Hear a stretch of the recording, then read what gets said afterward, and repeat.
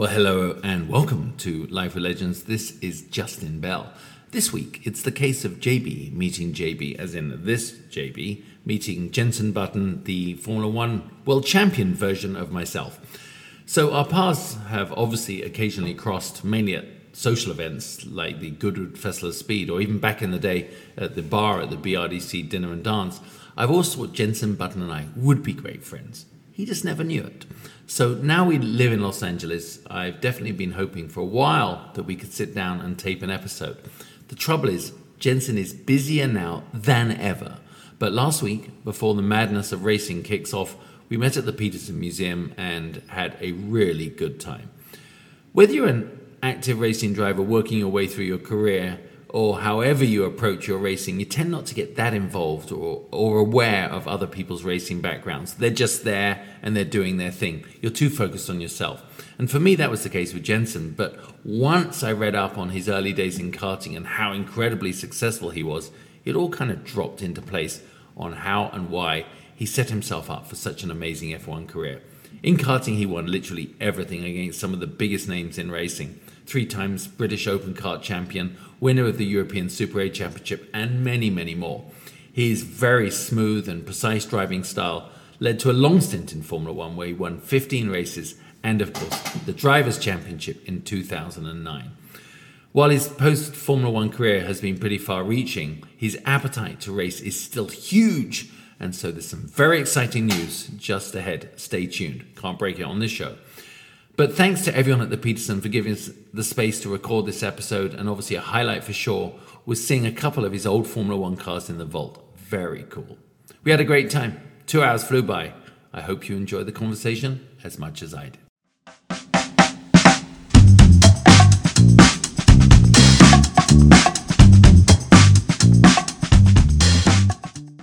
I retired from F1 when I was 36. I look back now, it's so young. Isn't that young? Yeah, it is now. Then it was like so old. Old bastard. Get him out of here. Yeah, get him out of it, exactly. But now, my missus is like, you should have done 2 more years. It's like 2 more years and we could have had another house. I know, exactly. But it's not like that when you're in it. You just want to get out at that point. Yeah, 17 years.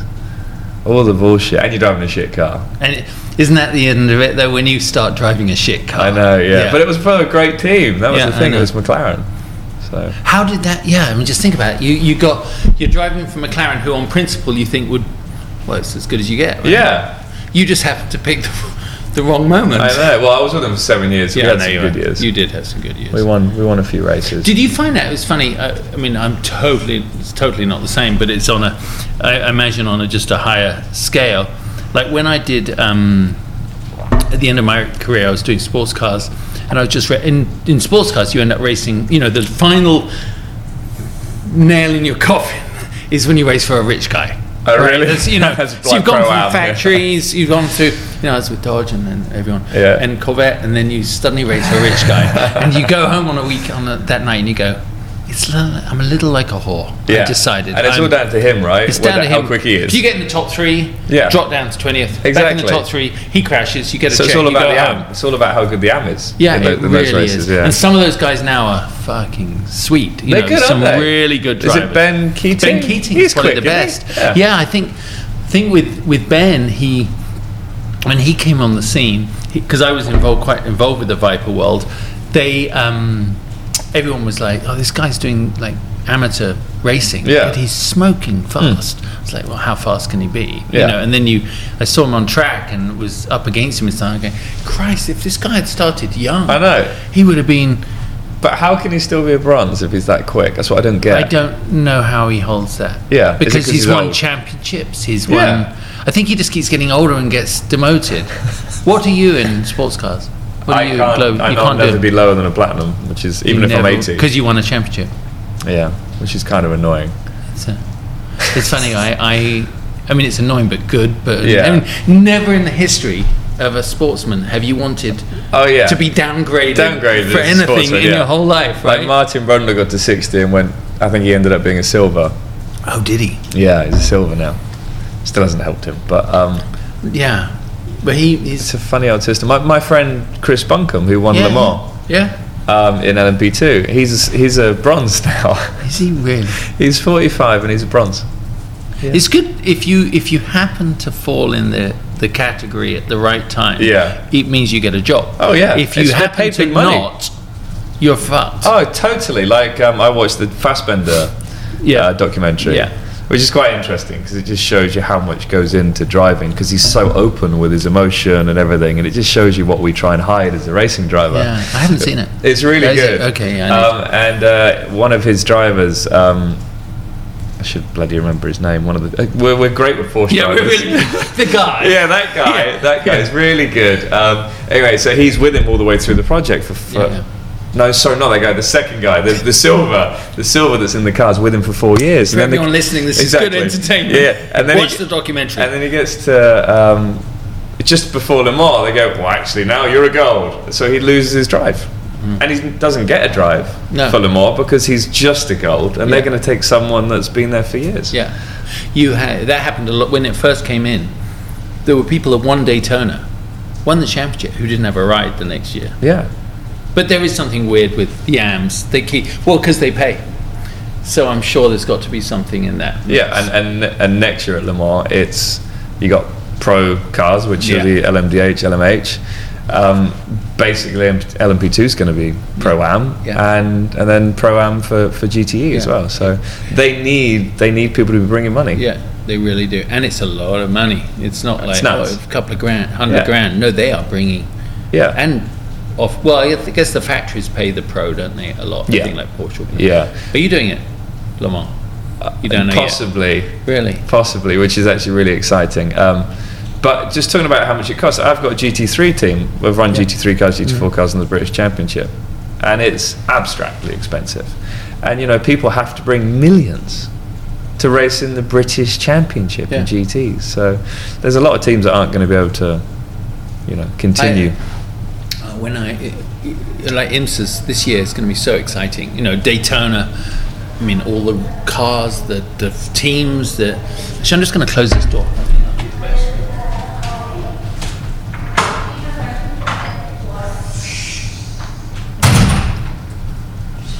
This little lady from the Petersen.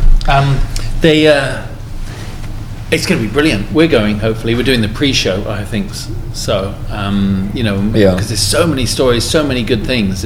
I remember was it 7, 8 years ago at Le Mans, and it was just nuts because you had Toyota, Porsche, and Audi, and everyone was like, oh my God, it's the best time ever at Le Mans. It's better than Formula One now. And that was a great time, but now you're going to have 8, 10 manufacturers with 2 cars, 3 cars each, and Ferrari, which is good. I know. Good. Why is it we always get excited? I do about seeing a Ferrari. Yeah. Right? I mean, I do. When you're at the Formula One races, do you particularly like? I mean, you obviously have your alignment with McLaren and a few teams from the past. But do you still get excited to see the cars? Yeah, I do, and I work with Williams still. Williams, okay. So I do quite a bit of stuff for them as an ambassador, and obviously they're not where they want to be, but it's still amazing to see the car that's finishing 10th in the constructors. You look at the detail on that car; it's unbelievable. There's no other racing series like it. No, there isn't. I've raced in different things around the world in Super GT, which is really exciting in Japan. Great cars, super fast, but you look at the detail, and it's nothing like still a Formula One car. It's still primitive, isn't it? Oh, it's so primitive, and there's not a scratch on a Formula One car. If it gets to paint chip, they just swap the chassis out, and you have different front wings and different wings. Obviously, it's changing a little bit with the cost cap, but I do love that about Formula One, the high detail, and that you go to a Formula One factory and you can eat off the floor. Wouldn't recommend it, but you can eat off the floor. It's so clean. It's another world, and I think most F1 drivers, when they love racing in F1, and then they're like, oh, you know what, I want to try something different. They go and race elsewhere, retire from F1 like Fernando Alonso. They go and have their fun, and then they realise that actually Formula One is still the pinnacle. I mean, he's a good example, isn't it, Alonso? Because what was it, 4 years ago when he did Daytona with Wayne Taylor Racing, and there's that moment. I don't know what it was like for you when you were doing the Super GT, because I know the Japanese fans, it's still pretty intense, but they come to IMSA And when they walk in, whether it's Fisichella when he first came in, they come from Formula One. You guys come in and it's like your guard's up because you're used to 1 billion people needing you, and then you're in the pit lane and you go, well, I guess I could talk to people because there are fans and they're rabid fans, but it's a different. You have to detune a bit, don't you, to come into sports cars? In F1, it's quite limited at how many sort of fans really can get into the paddock. Especially when I was racing, they've opened it up a little bit more in the paddock. So I do a lot of TV stuff and work with Williams, so I'm in the paddock quite a bit, and it's a lot busier. When I was racing, to get in the paddock, you had to be involved in the sport, basically. But then you go and race a Super GT, and it's a free-for-all.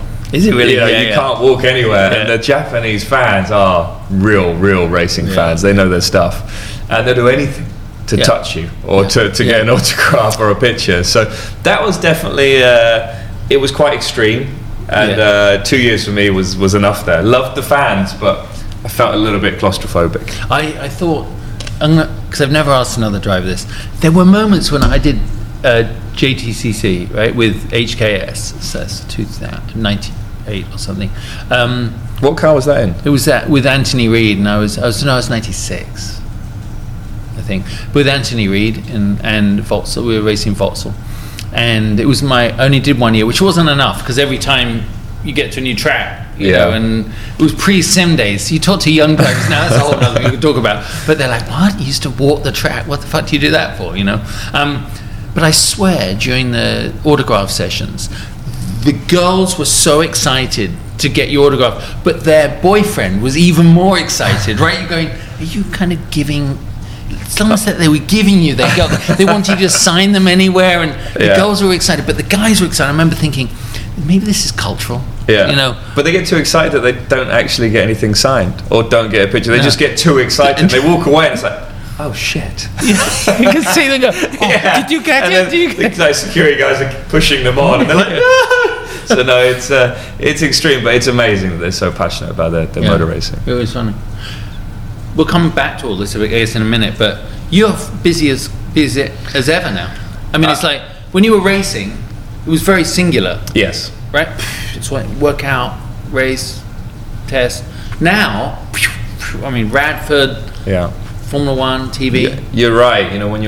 When you're properly in it as a driver in Formula One, everything is focused on you and driving. It's a very selfish way of living, really. Yeah. You leave the circuit, you go home, might go for a few beers that evening, and then you recover, and then you're back into the training. You're back into the training, eating the right stuff, focusing on the next race, doing sim work. There's nothing outside of Formula One really that's sort of freedom away from it. You're always aiming on being a better individual in the sport as a driver, mentally, physically, and then you step away from it. It's like, oh, this is nice, this is great, and then you spend 6 months like, oh, this is amazing, freedom, and then you're like, oh, well, what am I going to do with myself now? And what I really need something to sink my teeth into. I spent my whole life aiming for something and fighting for race wins in Formula One, and then suddenly you got nothing really to focus on, and that was difficult, I must say. And what did you do with that time? Well, I did some racing because I raced in Japan for 2 years. Yeah, so that was straight. You went straight into it. I remember thinking when I read that must have been just that sort of, the opportunity is too good to do, and you were so used to racing, but it probably, your friends might have been like, well, you said you were having time off. I know, and well, it's only 10 races, but then you travel there for testing and sim stuff. But it was also, I loved Japan and I loved the cars. I tested a Super GT car while I was in F1 and just thought it was mega. Yeah, it was a lot more difficult than I thought. No tire warmers, heavy car, and these guys, the Japanese drivers know the circuit so well. They do. Yeah. I'd driven Fuji and Suzuka, and then you get these little circuits, like a British circuit, really. Tight, twisty, no runoff area. Basically, and you're driving a car around that's as quick as an LMP1 car. I know. So it was definitely a shock to the system when you realise how much talent there is there. But I really loved the challenge. We won the championship in our first year. Most of it down to my teammate, not me, Naoki Yamamoto-san. But I enjoyed it. But then again, it was like, this is too much. So then, sort of retired after 2 years from racing in that. I did Le Mans once in that's when I think I saw you last. LMP1 car in 2018, which I loved. I loved the experience. You know, we were never going to win. You're up against Toyota, a works team, but the car was insanely quick. Yeah, that era, I was doing the pit lane, so it was the coolest thing to, have raced there so many times and won there, and then been there with my dad since I was a kid. So Le Mans like my baseline in racing. Like every experience, I can almost chart my life, right? Being there. So it's very exciting when I saw people like you come in, or Alonso, or whoever comes and does it. But always that omnipresent thing with Toyota for the last 10 years. I mean, I was in the pit lane and I used to race for Arica in Deschonach, so they do all the logistics for Toyota, and I'm standing there, and the TV guy goes, go down, you're covering the Toyota end, go and get near Deschonach for the winning moment. And then the car stopped. Do you remember that? Like one lap to go, the other side. And I've never seen the abject. Yeah. Were you filming him or not? Well, my camera's like looking across at him, and I just go, and they're like, get in there. I'm like, I'm not getting in there. No. That's my problem. Is that I'm not a real journalist. So I go, I can't fucking do it. Well, you've been on that side of it. You know what it feels like. No, I'm like, he wants to punch you. Yeah, he wants to punch someone, and I'm not going to be him. Yeah. But the head of, whoever was the head of Toyota, the top man, was standing there, you can imagine, surrounded by all his legion of executives, because it was the proud moment, right? They're going to plant the rising sun on the moon, effectively. Yeah. And he just turned and walked back, and it and his people didn't know what to do. And I remember they're going, follow him, I'm fucking following him. I will never walk in the pit lane again. It's a bloody tough race. It is, isn't it? There's nothing like, you got Daytona, but for some reason, you got to think the car is open with throttle for I don't know how much of the lap. Imagine what it was like when they were in the 917. Full throttle for a minute and a half. There's that video, I don't know if you've ever seen it, in car 956 is a video. Dad had a camera in the car going to most of the World Championship races in the Rothmans, but the camera was this big. But it's brilliant. It's a brilliant video if you ever see it. But you hear them on the Mulsanne Straight, and I played it once for a talk I gave, just like a minute and a half at full throttle. Yeah. And you look at what they were sat in as well, doing 243 miles an hour. Yeah. The steering was doing this on the straight. I know. And there's nothing in front of the driver's feet. No. It's hidden by a front wing, but the front feet is the front of the car. And they're doing 243 miles an hour. That's it. When you did Le Mans, because all the Formula One, Spa and Monaco and all these tracks that everyone in the world would want to be at. Yeah. But pulling out of the pit lane at Le Mans, it's pretty freaking It's weird because when you actually look at the circuit as a whole, you've got the chicanes on the straights, and you think, well, they're just an afterthought. Yeah. And it's kind of weird, and they're like all the same, really. Yeah. Just the other way around. And some of the circuit, when you're actually there, and you take away it's Le Mans, the 24 Hours Le Mans, they're not that exciting. No. But when you look at the thing as a whole, it's a massively long track. It's got everything you can imagine: undulation, the Porsche curves, fast flowing, dangerous. That's fast. The last two chicanes on the track, they seem a bit like. Why are we? It's like they almost put them in on a street circuit. I know. It's a little strange, but then it tests the car in every way possible. The high speed tests the aero, the braking, the big curbs really test the car. And when I drove the LMP1 car that I was racing, which is actually a Dallara base, it's terrible on curbs. So you would basically miss all the curbs. Yeah. So you couldn't use most of the circuit that all the guys were using. Because in the chicanes, that's a shitload of time. Yeah, and then corner exits, you couldn't use the curbs. Oh, okay. LMP2s could, but we couldn't. But the high-speed corners were just phenomenal in that thing. But that car was a great car. And it was actually quicker than the Porsche that raced the Le Mans LMP1 and the Audi. Wow. Because it was a few years on from that, but we just still couldn't challenge the Toyotas. But great experience. But the whole idea about doing Le Mans in 2018 was to get the experience, to go and do it with the manufacturer in the years coming. But it just, so much other stuff happened in the world, not just in my life. But then we had a son as well in 2019. Yeah. Our wedding got delayed. Personal stuff, everything got delayed. So, my racing sort of took a back step. And as you said, I'm really busy with different things. I'm loving the challenge of Radford. I've got a car company. I know. It's just nuts. A coach building company. So it's been really tough. With different things, as it always is with every startup. Yeah. Especially trying to bring a supercar into the world when suddenly there's 1 million new supercars out there. And some with EV. And some, it's difficult. It is difficult, but there's been a lot of love for the car because it is such a mechanical car. The way we've designed it looks like an old Gordon Murray goes and pulls the car out. Same size. The best guy in the world. Well, the T33 is kind of the same size as our Radford. Yeah. It's got a V12 in it instead of a V6, but then it is 3 times the price. It is, so, I know. How did the Radford thing happen? Where did that come from? Suddenly, boom, you're posting about Radford. Well, it was Anne Anstead, one other guy who was starting Radford, working with a manufacturer, and they said, do you want to come on board? And initially I was like, you know what, I'm way too busy. I've got so many other things going on. And I got home, told the missus about it, and she's like, you got to think about something long term. So why don't you go and see what he's got to say? I said, and he gives it all this on the end. He's a big talker. So I went and spent some time with him, and it sounded like a really exciting idea. And jumped on board. We got talking to Lotus about giving us chassis and what have you. And then everything else was down to us to develop it into something unique. We're still developing it right now. The first cars are going out in a few weeks, but the prototype is basically there now, which is so exciting. It's 1,000 kilos, 600 horsepower, manual gearbox, Where are you making them? Biggest brakes you've ever seen. They get finished in Newport. Oh, do they? Here? Yeah, Newport. No shit. So we're still wondering if we're a British car company or an American car company, but depends what's most advantageous. Exactly. But it's been a really fun process. Being a test dummy is a little scary. You live in the Formula One world where everything is as safe as it can be. Racing in a Formula One car is the safest form of motorsport there is. Totally. And in a controlled environment, then you're suddenly doing testing with a car that's never been driven by anyone. And you do all the aero work on it, but still you don't know if it's going to take off at speed. 160 miles an hour.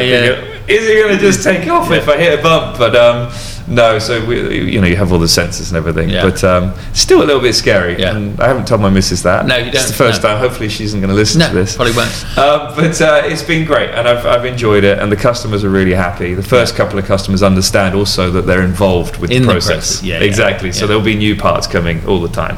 We're actually going to be doing a race with the car. I can't say what yet, but to promote it. So very exciting. Are you?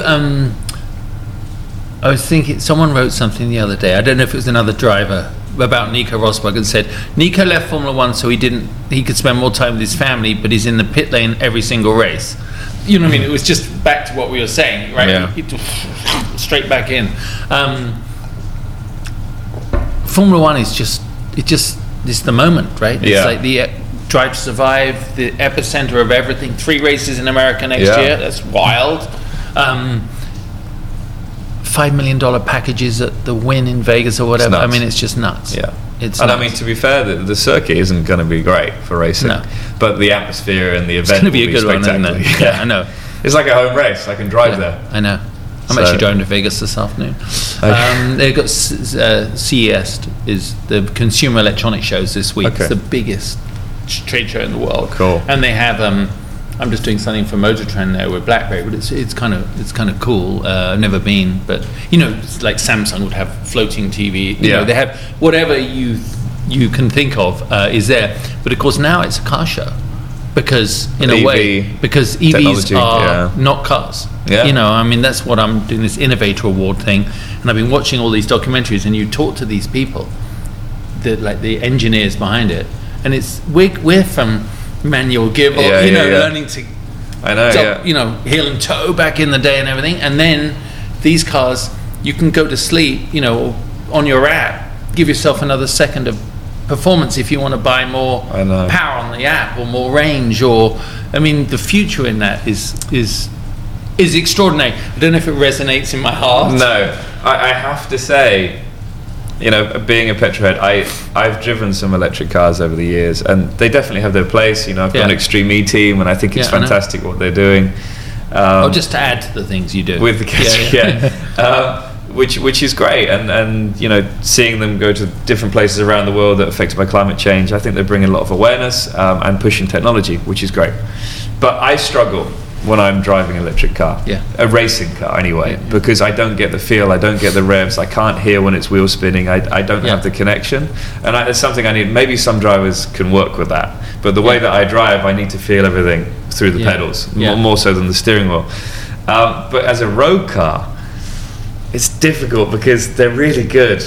They're really, really just easy to drive an electric car. If you have the infrastructure in your country, which I know most countries don't, here in the States we do have. From A to B, it's perfect. And I jumped in one the other day, and I was like, it's not going to handle very well. It's so heavy. But because it's a skateboard, and the weight's at the bottom, it's as low as you can get the weight. It handled really well, and I didn't want to like it, but I did like it. And there's a lot of people out there that have never driven an electric car, and they're like, oh, electric cars, it's not going to be fun, I'm never going to own one. But when you actually drive them, they are good. I just hope that they have the right people, that all these new manufacturers that are building cars, they have the right engineers that aren't just engineers that understand EV. They actually understand what a car should feel like. That's the important thing, because that's how you're going to get us interested in and EVs. I think there will be the outliers that create cars for people that like to drive, but 90% of people don't care about driving. It's just it's a functional tool, right? And they go from A to B, and in a city like LA, I can totally understand. But Tommy, my business, my partner in the talk show, Tommy Kendall, he interviewed someone the other day, super knowledgeable and smart. If every car in LA was an EV, we need 1,000 times more power generated into the grid. That's not going to happen, right? No. So we're going to have a balance. There's going to be a balance, but this is why Tesla's not probably making money out of cars. Probably not making. It's making money out of solar and.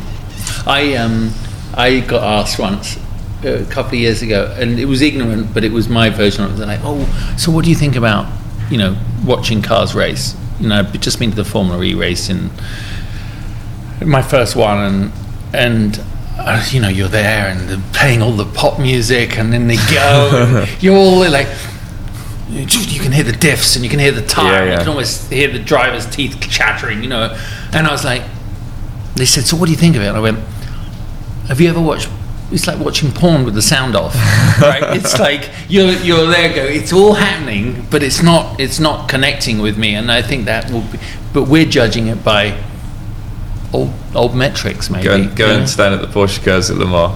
And then you feel it. And then you feel it. Because you actually feel it. You feel it through your body, don't you? The vibrations for the engines. Yeah, you do. It was, so I called Gilles de Ferran this morning on the way here, and as I say, he's probably my best mate. And, one of my best mates. And Gilles very funny, because when he was racing, and he was last week's interview. I posted his show last week, the first one of the year, and we sit outside and we drink and we eat, and he always had a really good balance as a driver. Totally obsessive at race weekends, but on the Monday just had a really good time. It was like Elio would come around and Tony Kanaan, and I lived in Lauderdale, so it was really fun. It showed me the Brazilian sort of spark for life, right? Focused, but knows how to have a good time. And anyway, but when he was driving, he had nothing good to say about anyone. Who was it? It was part of his mechanism. Was I'm better than everybody. You have to have that, right? Yeah. But when he retired, he was suddenly this whole different person. You can be a bit more magnanimous, can't you, about the opposition and things. But when he ran, I remember him saying when we were drunk one night, he was talking about you while he was working with you, and he just said, "It's fucking smooth," and this and that. I was like, "Oh, it's interesting for Gilles to say it." It was really complimentary. So I called him this morning on the way here in the rain to go, so what were you talking, just remind me.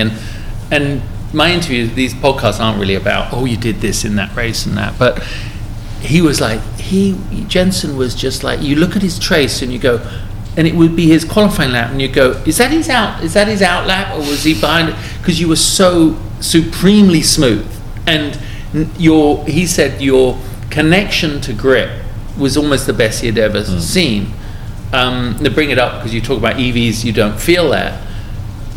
was that just you in karts? I mean, because we all gain our senses from everything, right? But it was actually a supreme talent of yours. It was a talent in some ways, and then it definitely was a hindrance in others. I think when... By that you mean not being able to get heat in the tires at certain times? Yeah, that was an issue. And also, if a car was oversteering, it was past the point of comfort for me, and I struggled with that. Yeah, I always have to. So I needed a car that was stable, that I had a strong rear end.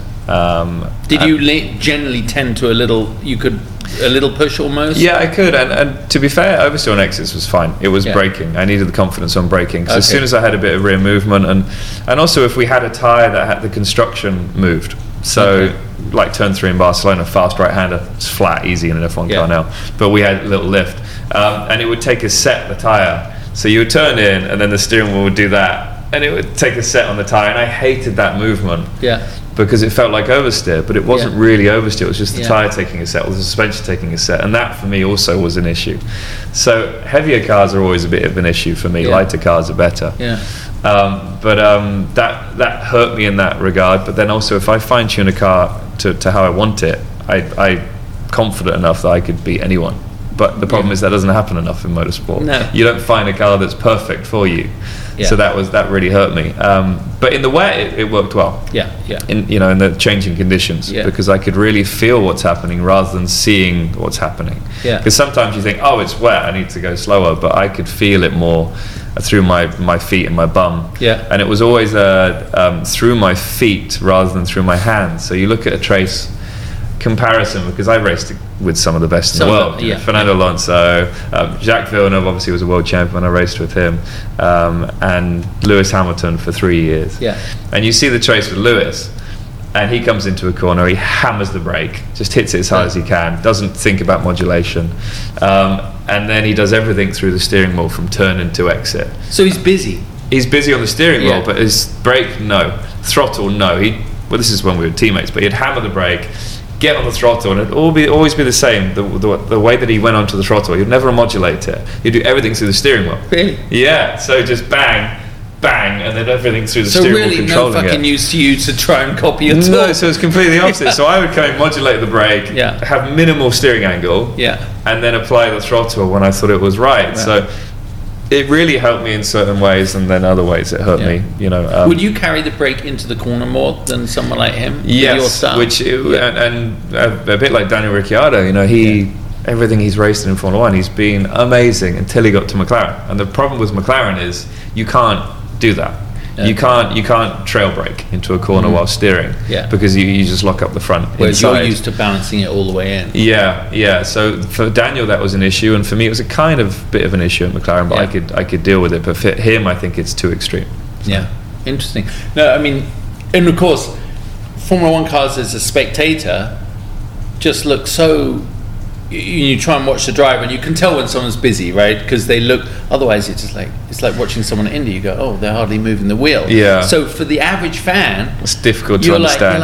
How's that hard? Oh, how's that hard? And you're like, I move my hands more on my simulator at home. And you go, no, you have no idea. Well, to be fair, when people say, oh, he's smooth, but then I watch footage of me qualifying, sort of 15 years ago, 10 years ago, and it's not that smooth compared to now. But because back then it could be twitchy, and you could drive it a bit twitchy, and you could catch the oversteer and exits. Whereas now you never see oversteer with the cars, and it is because there's so much weight. If it does go, it's gone. It's gone. Really, and you saw that a lot when they went to the bigger cars. Yeah. You go through a high-speed corner, and then suddenly the rear is gone. Yeah. And a lot of the drivers that raced in Red Bull alongside Max really felt that, and you saw that. Yeah. Massive talent, but they just didn't have confidence in the car that it was going to stick, and it didn't. So they've just changed a lot of the cars, and the drivers that have learnt to adapt are doing better than the others. They are big now, aren't they? Really? I saw like a graphic of like a car from the mid 2000s to now. Yeah. It's like they've melted to the ground. Well, we used to look at IndyCar and go, oh my god, they're massive. They're so big, the cars, like a truck. Yeah. But the F1 cars are bigger than Indy cars now. Yeah. So Did you enjoy the technical side of Formula 1? Were you good in the debriefs? Did you because you've got to. It's intense that way, right? It is. Finally, you put the helmet on, you're like, fuck, I can go. But yeah. And there's two different things. I mean, you come in after your run, and it's about explaining what happened on that run. You know, having, you know, you're driving the car and trying to get as much out of it as possible at 220 miles an hour. Yeah, yeah. But you also need to be thinking what's happening, and not just what's happening at that moment in time, for the whole run. Yeah. You know, I understand the tyres are going away on this lap, so the next lap's going to be worse, so you've got to be a bit more gentle on that corner exit. But then you've got to be consistent run to run, because if you're doing comparisons and back-to-backs. So it is tricky. As a racing driver, you just want to go flat out as quick as you can. It was quite interesting. We used to do wet testing, and they used to water the track because it hadn't rained. That's weird. Hold on, we're back. So I guess the money's out. The exactly, meter. just puts another 10 cents in. But so they would water the track, and it would dry in certain places quicker than others. Yeah. And you should be staying on the wet bit. But as racing drivers, you just went for the dry bit because you wanted the quickest lap time that day, completely screwing your race prep for the next race. Yeah. So no, there was a lot that went into understanding what the car's doing and then feeding it to the engineer. And it's easy for us to go, well, it's crap, isn't it? It's just not working on that corner. And I hear some interviews and of drivers, or not interviews, of drivers talking to their engineers and say it just doesn't work there. There's so much oversteer, but they never give details. No. It amazes me that still people aren't giving the details. Do you think some of that is from? So what was your first year in when 2000? 2000. That was first year in F1. First year in F1. But so before that, we still had to come in, right? Before, I know Formula 1 was so ahead of sports cars and everything else. But your engineer would sit there with his little clipboard because they got no data. Say, so what do you think? And you'd be like, all right, you know, what's going to be best for me? You know, or what's best for the car? I think your ability, if you come from the 80s and 90s and 2000, you know, you had to literally tell what was going on. They didn't have any data. They didn't have any other data. Very simple data, you know, wasn't it? Yeah. Very. And I remember like at Le Mans in the Vipers, this was late 90s, I had this, fucking lock up at the end because no ABS, no traction control, and nearly 800 horsepower in that Viper. And I spun it in Arnage, like half spin off, you know, when you kind of recover it. And they're like, so is everything okay? Back markers. You know what I mean? Because there was no other way of telling. You know, there's a shit. That was. You know, and you try something, and then you could literally go, no, I got behind someone. You know, why did you lose a second? Bird ran across the road, you know, or you something. could just make something up. But now, the amount of data that they're receiving is almost more than you can cope with. Oh, totally. But you still need to give the correct feedback, and there needs to be that understanding between a driver and engineer. You know, it's.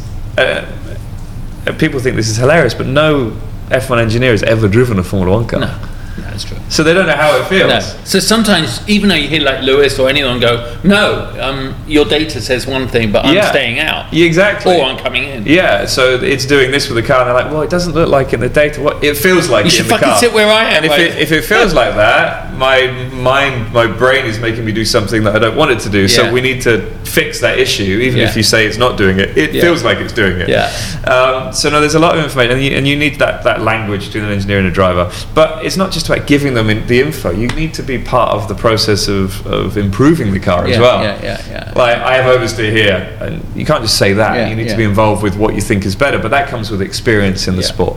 Now the guys do have simulators. Like, they're driving every day in the simulators, which I hated, but it was part of the process, and we did it sort of once before every race. And they must be better now. I mean, so much the simulators, I mean, I've got my simulator at home, and you know, I'm going to be doing some racing this year, and I'm driving the simulator at the tracks I'm going to be testing, and it's not a proper simulator, but still you're getting the feeling of where the track's going, the tracks that I don't know, and it definitely helps. And then the team actually have the data that they can give you for your simulator to go drive. So you can do it at home. Not in your pajamas and get out there. What was it like when you? And I also, when Alonso came back after the sports car hiatus, how was he able to get back in a car? Is it because A, he's one of the best we've ever seen, 2, the amount of embedded information, I mean, the technology in those cars, you can't just jump in one, can you? It takes a lot of, to be good? Is it just because he's so good he got a great car and he's back because you did it? Yeah. Right? What was that one race like for you? Oh, that was nuts for me. Because you've been out. Yeah, I hadn't raced at all, actually, that year. Yeah. Sorry, I took a year out of racing. You're right. Yeah. So 2016, I retired from F1, and in 2017, I didn't race anything apart from Monaco and F1 car. I did one race in Super GT in August of that year. But I remember getting the call. I was at home here in Brentwood with the missus and with our new little dog. Started family life already. Yeah. And I got a call from Eric Boulier, who was running the team at that time, McLaren, and said, Jenson, we need you to race in Monaco because Fernando Alonso is going to race the Indy 500 in IndyCar. Mm-hmm. Obviously, the car wasn't great, the F1 car, and that's why he was allowed to do that. Yeah. And I remember saying to the missus, I don't want to go and race in Monaco. It's first of all, it's brand new cars this year, completely new technology. They're much bigger, much wider. I've never done anything like it. And your first time you drive it's going to be in Monaco, where you've got no runoff area at all. And she's like, well, just give it a go. And I called my manager and I said, do I have to do this? And he said, contractually, because you're under contract as a third driver. So I went to the simulator and drove the simulator for a few laps, and I rolled twice into the port. I was like, this is going well. But at least I knew the steering wheel because they hadn't really changed, and where everything was, and the cook and knobs, because I was part of the process of designing that. Okay, because I've been with the team for so many years. But when I jumped in the car for the first few laps, you're just warming up to it. But then after 5 laps, it just feels natural. Really, it's scary how natural it feels. I remember coming in going, this is awesome. This is so much fun. Because it is the ultimate, right? Yeah. They grip where your GT car never would grip. Yeah, no, totally. They brake like no Le Mans car would. But it had more downforce than I was used to. So going to a circuit like Monaco and having to brake later than I ever had in every corner, that is really difficult mentally. Because I didn't get the chance to drive it at Silverstone where there's loads of runoff, brake late, so you can feel what it does and and how it reacts to braking that late. So that took me a bit of time. So I could get to sort of 2 or 3 tenths off my teammate, and then the last bit was more difficult. But I got him in qualifying, which I was quite excited about. It was also the world's press are ready to go. He shouldn't be doing it, right? Yeah. There's a side of that when the media. Any other form of racing, IndyCar, they do get it, but you're a global audience. Yeah, right? And it's Monaco. And it's Monaco, so your percentage chance of fucking up is quite high. Yeah, but the British press, I knew them for all their faults. I knew them very well, and we got on very well. So it was fine. I think they were just excited about having another Brit back on the grid. Yeah, no, I'm sure. So no, it actually went really well. The race wasn't great. I put someone on their roof, but it was frustration more than anything else, because I qualified 9th. Yeah. Teammate qualified 10th or 11th, and should have been in the for a chance for points, and then I had an engine penalty, so I had to start last. So. Did it make you did you have another chat with your manager, like, well, if another one of these comes up, I'll do it? No, definitely not. It. Yeah, some drivers, some F1 drivers are F1 drivers. Yeah. Daniel Ricciardo, I don't think he'll race in anything else. Lewis Hamilton, he's just an F1 driver. I'd say probably the best driver ever. But he doesn't want to race in something else. Whereas I do. I want to race in everything. Yeah. I've had chats with people over the years to race in Le Mans, race in IMSA, race in NASCAR, race in Japan, race all over the place, race in rallycross, race in Extreme E. So I've wanted to race in many different categories. Some of them haven't really worked out just because of timing, but as I said, I'm really excited to be racing again this year in 2023, because it's the one thing in my life that I miss. My missus is basically like, you need to go and drive something. You're driving me nuts. Yeah. I did my first go-kart race last year for 25 years. Yeah, and I'm actually racing this weekend. Are you? In a kart race, Adams. No shit. Which is like the oldest kart track in America, and it's like this big. Yeah. Racing against 16-year-old kids. Yeah, wow. I was. It's funny because I never did karting. I was racing motocross. Teenage, because my dad was driving, and so I just didn't do it. I didn't get in the car till I was 18. But when I was yesterday, I was looking at your Wikipedia page, because as you can tell, I don't really have much format for this. I just was like, because I was so focused on my own racing, suddenly I can go, Jenson Button's going to who is he? Oh, he's going to Formula 3000, and then you're in Formula 1. But your karting career was as good as it could have been, really, right? Yeah. I mean, you couldn't have won much more. I missed out on the World Championship. The annoying thing when I was racing, the European Championship was 8 races, so it was a championship. The World Championship was 1 race. So if something went wrong, it's game over. So we kind of thought the European was the bigger deal, and obviously I won that, so I'm going to say that. But I was running in second in the World Championship, and the engine seized. Because back then they were so highly strung, 21,000 revs. Jesus Christ. And nuts, isn't it? So the whole time you're like, you're just waiting for it to go back. But no, I loved that time of my life. Did you really? Traveling around the world. And with your dad. Yeah, a lot exactly. of it, right? And you had 30 drivers within 2 tenths in qualifying, and it was so close. And I keep watching the videos of my karting career more than my F1 career. It's quite funny, and I think that's probably because I've got back into it at 42 years old. But it keeps you sharp, and it's close to home. It's the easiest way to go racing, and I'm absolutely loving it. Your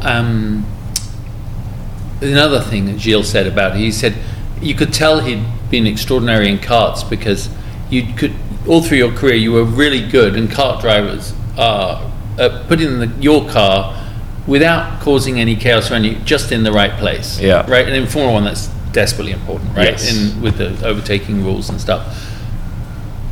That awareness, I don't think can come from anything else. No, it's in karting. It's a rhythm, because if you make a move in karting and it doesn't quite come off, you lose 8 places. Because it goes bah, and everyone just flies past you. So you have to be precise. You have to make it happen. And you want to make it cleanly. And the same if someone's overtaking you. You don't want to fight them too hard for it, because again, you slow down, you lose 4 places. So it's a great way to learn, and I'd say most of the great F1 drivers have come from karting. You know, Lewis's background in karting was the same. My dad actually used to tune Lewis's go-kart engines. Is it no surprise to you that he's achieved what he's achieved? No, definitely. I think he's come on a lot since we were teammates as well. He's definitely a much more rounded character. I mean, you need to be in the best car to achieve what he's achieved, like Michael Schumacher. You know, you've got to beat your teammate, but which he's done most of his career. But you need to be in the best car. The years that really stand out for me are the years where he's had to go up against someone else in another team. Those are the ones that mean so much more. They really are, because you're up against another manufacturer and 2 drivers normally. So those are the special years. You know, Seb Vettel, people say, well, kind of 4 years at Red Bull, didn't do anything after that. He got close. But it was the Red Bull time that was so exciting, because they were up against big teams. They're up against Ferrari, they're up against us at McLaren. You know, if Lewis and myself didn't take wins off of each other, we probably would have won championships those years. But he had it tough. It wasn't an easy way to the championships for Seb Vettel. It was, seeing him in the end, you could see how much love there was for him and such admiration. And it was the right time to step down, wasn't it? Because you know, you could see flashes. It's not his fault. Again, you're in a shit. Do you think, I'd change the question, that any of those, Alonso or Vettel, in Lewis's car now would do very well with their skills, right? Yes. Because once you're at that level, everyone's capable of winning. Yes. Really, the top guys. Totally. Yeah, definitely. But it's always the thing with motorsport, isn't it? You know, Michael Schumacher, greatest. Lewis Hamilton, possibly the greatest. But he created it. Yeah, is it down to him? Is it down to the team? It's a team sport. You know, you win and you lose together. And for him to want to continue racing and fighting for wins, it's not money, is it? Not money at this point. It doesn't need any more money. But I must say, for me, the most impressive year for Lewis was actually last year. I mean, he I don't want to say trounced by his teammate first few races, but he didn't do as well as I thought he was going to against George. But to come back from that and to be as competitive as he has been, and his attitude, really impressive. And George is really quick, isn't he? He is. And that's tough as a team, as the number one, isn't it? Really, when you have someone come in that's young, and they're young, and they're just like, I mean, Lewis isn't old, but shit, there's a generation gap between the two of them. And Lewis and George he's clever. You know, he's playing the team game. Even if he qualifies really well and he's sort of third and Lewis is sixth, for example, he'll go, it was all right. I want to be fighting at the front though, fighting for pole position, and I feel for Lewis, he had a problem. He's always like that. It's not like I kicked his ass. But I know deep down inside, for him, this is mega. For him to beat Lewis in any race, in any qualifying session, is massive. Yeah, he's right there, isn't he? No, it's very impressive to watch. I think it'll be exciting. Also to see the way Max handles, the way he handles himself, his maturing, and then you go, how many races have they done? How old are they? I know. Like, how old is Max? And how many races? It's wild. Unbelievable how many races he's done. Yeah. And hearing his comments the other day about, I don't know why Lewis and myself crashed so much. I didn't hear that. Because they never want to give They don't want to give an inch, right? No. And they're too similar, in a way, right? In that way, but then they race against other people and it works. Yeah. How is that? Don't you remember that? I mean, you do remember, but it's like in touring cars or whatever, somehow you have a magnet to another guy and you go, I don't know why we're the only two that hit each other. Yeah. Normally, for some reason, if I was really pally with a guy before the race, I would always crash into him in the race. So I ended up just not speaking to anyone before a Grand Prix. Very strange. It was like a magnet. But no, for me, F1 is spectacular, and it's great being part of a team that's trying to develop and get back to the front fighting where they feel they should be. But from the racing point of view, everything else is more exciting for me at the moment. If I got an offer to race in F1, I wouldn't get an offer, but if I did, or a top for team, anyone listening who's not at all interested, or a top team at Le Mans in WEC, I'd go for WEC. Would you? Yeah, because it's something I haven't achieved in, and I just love the idea of different types of cars and prototypes and GT cars and the sounds of all the different engines, and I think people said, I've spoken to a few people about next year and about racing at Le Mans. And I'm kind of like, I want to race at Le Mans. It's going to be very special, but I also want to watch it. Yeah, no, I'm going. 10 different manufacturers in 2024. Anniversary. It's going to be this year. This year, sorry, Yeah, but even next year with even more of the manufacturers racing in. Do you know it's sold out, Le Mans, this year for general admission? First time in history, it's sold out. Really? Yeah, it's going to. I mean, we were there 2 years ago. Dad was Grand Marshal, and it was a big deal as a family to be there, and all the, it was the first one after lockdown, so there was a lot of people. It was really fun to go to, and I mean, as I say, I've spent so much time there, but to not be doing TV and not race, it was a really fun. No, I bet it was a piss up. It was basically it. That's basically it. Was really. I really wish it wasn't a week though. I know, it's so long. I remember doing the scrutineering on the Sunday, and then it's like, what? The race is Saturday. It's a bit too long. I wish they shortened it by a couple of days. But at least now I think you've got the official test. The weekend before. No. I think it's the Monday now. Is it the Monday? Oh, wow. Yeah, which is good. So you got scrutineering on the Saturday and then the test on the Monday, because it was 2 weeks before. So you're kind of a bit busier because there's a lot hanging around. But so I'm really looking forward to it. When does this go out? Probably next week. Okay. Why? You got news? No, I have. I can't say. Yeah, no. You didn't hear it here first. I remember. So obviously our lives were, because I'm 10 years older than you. I was a different phase of my life. But I remember all that career, all your karting, all the 3000 everything, and then I was trying to think this morning. It was the BRDC dinner and dance. And you hadn't gone to Formula One yet, but we're at the bar, and your dad was there.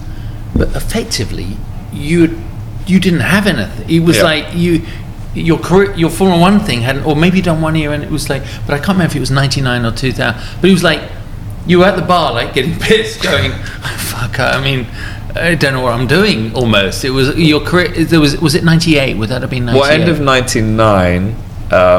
I was in F3 in 99. F3. And then in that year, I didn't know what I was doing. That's what I mean. So I think you're at the bar going, everyone's getting their awards and everything. And I remember everyone was like, that kid Jenson, he should really be something. Yeah. But that fine line between, you could have not, you wouldn't be living in Brentwood, you wouldn't, you know what I mean? So many drivers have not made it that probably should have.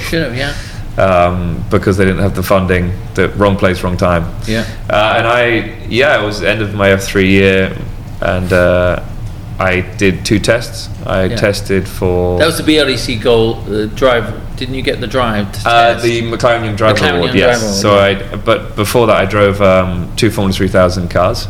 Absolutely hated them. Did you?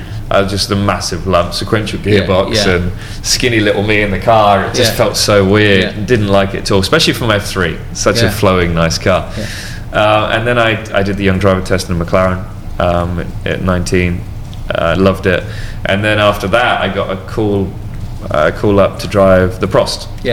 And he was a hero of yours, wasn't he? Alain was, So, well, he still is. But I was in Mexico at the time on holiday with my girlfriend. And they said, we want you to test the car in Barcelona, like 2 days. I'm like, sorry, love. So we jumped on a plane, flew straight to Barcelona, and met my dad there and tested the car, which went really well. Did 33 laps, and then the engine seized at turn 3.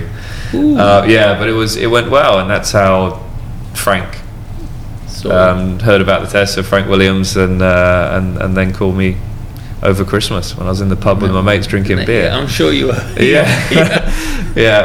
I remember the call, and it was, hello Jenson, this is Frank Williams. Like, of course it is, mate. Who is this? Come on. I'm looking around. And it actually was. So that's how it all started. The Vine Tree in Frome. Sticky carpets. It's there's always a place that you remember when you get good news. I was in the Starbucks on Laurel, just as you go over Laurel Canyon to Ventura, when I get a call from an unknown number, and I was really wanting to make my move into like real TV, and it's like, hey Justin, it's Jay Leno here. I was like, basically the same thing. Oh, just fuck off. It can't be Jay. I'm like, but an unknown number. That's maybe a really good accent. You do sound very like him. Anyway, that was it. We're quite similar in build. Physically, when was the moment I better get really strong and fit to be able to hold? I mean, most of my career I had power steering. Apart from Benetton 2001, and that was a horrific year.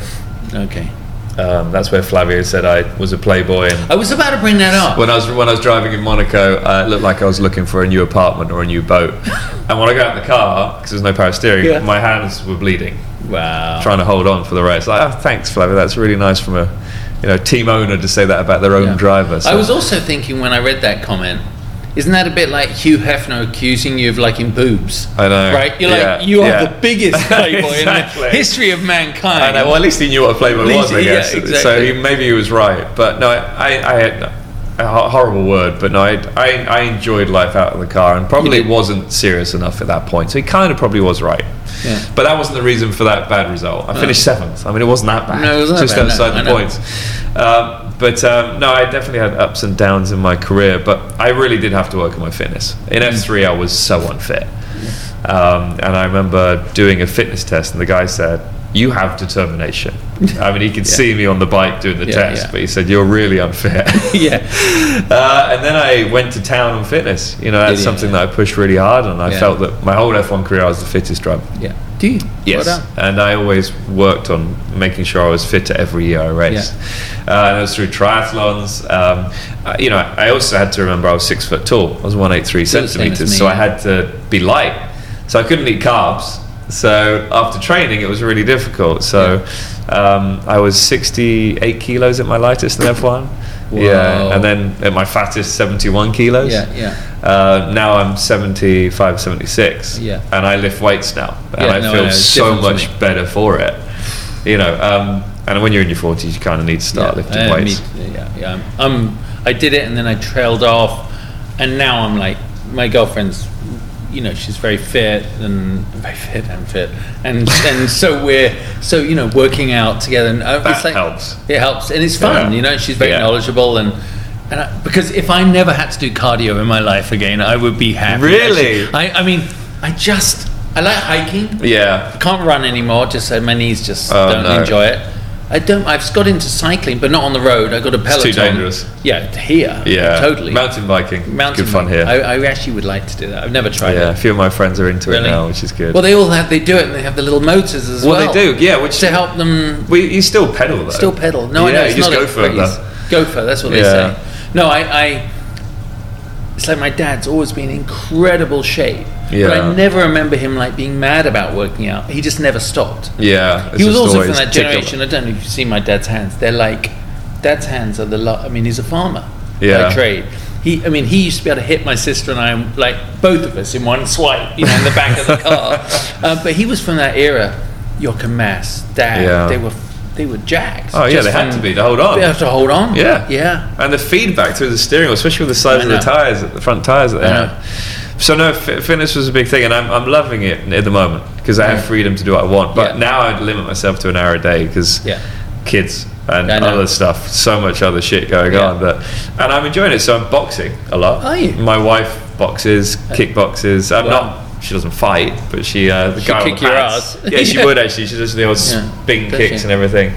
So boxing, I do another training session they call Training Mate, which is really good. It's like a 45-minute session, and I do weightlifting, and then running for base training. So, the thing with weights as well, though, is it's like you do. I remember seeing Mark Webber, like he had his shirt off something, and you go, it's bizarrely thin, skinny when you're racing Formula One. Yeah, they're fighting their natural body build, aren't it looks wrong, and then this massive neck, and then these skinny little, and they all bulk up after they, or bulk. I mean, exactly, it's either belly or it's arms. But I think most drivers, it's like a way of life. So the Playboy thing was something it was a weird phrase because I think, as you said, we just said when we started, didn't have social media, so we could all be a bit naughtier and travel around and everything.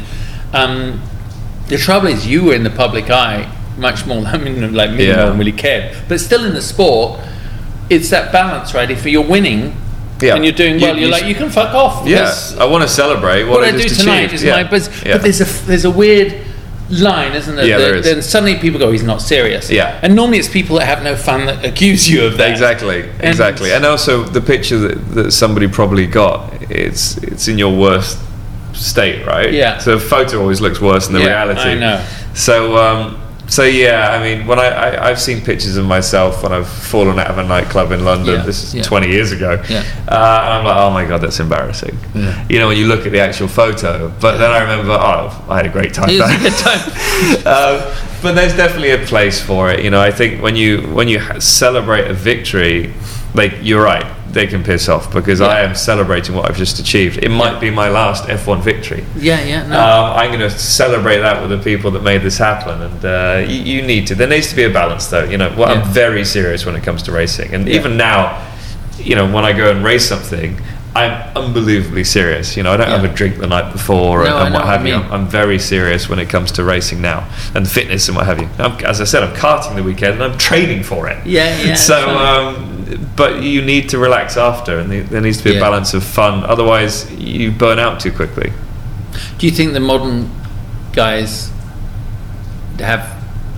can find that balance? Yeah, I think they do. They just do a lot more restricted because they have to hide away. It's a bit like that picture of them all going for dinner to celebrate Vettel. Did you see? They've got water on the table. You made a comment, I think, about. Didn't you make? No, I didn't mention it. Someone's like, well, how can they have $140,000 meal tab or something, right? Between 20 of them, and there's no alcohol. There's no alcohol. They'd be like, okay, fucking put the water on the table. Yeah, and I definitely would have been the one that thought, no, I'm going to put my beer on the table. Exactly. But they 100% had that. Somebody must have had a beer they've put on the floor. Yeah, because there's no way at the end of the season you're not going to go for it. And no one's even drinking sparkling water. I mean, come on, guys. Or fruit juice or anything. It was such a fake. But when the doors close, everyone's like, okay, turn. And it's a shame that it has to be like that. It's so limited. But to be fair, they're either playing on the sim or I'm sure having a good time. It's great to see George post a picture of himself and Fernando in New Year's Eve. I mean, I personally would never have posted a picture of myself partying. No. It's just something I wouldn't have done. But it was nice to see that he feels free and open enough to post a picture, and it's cool to see drivers spending time together as well.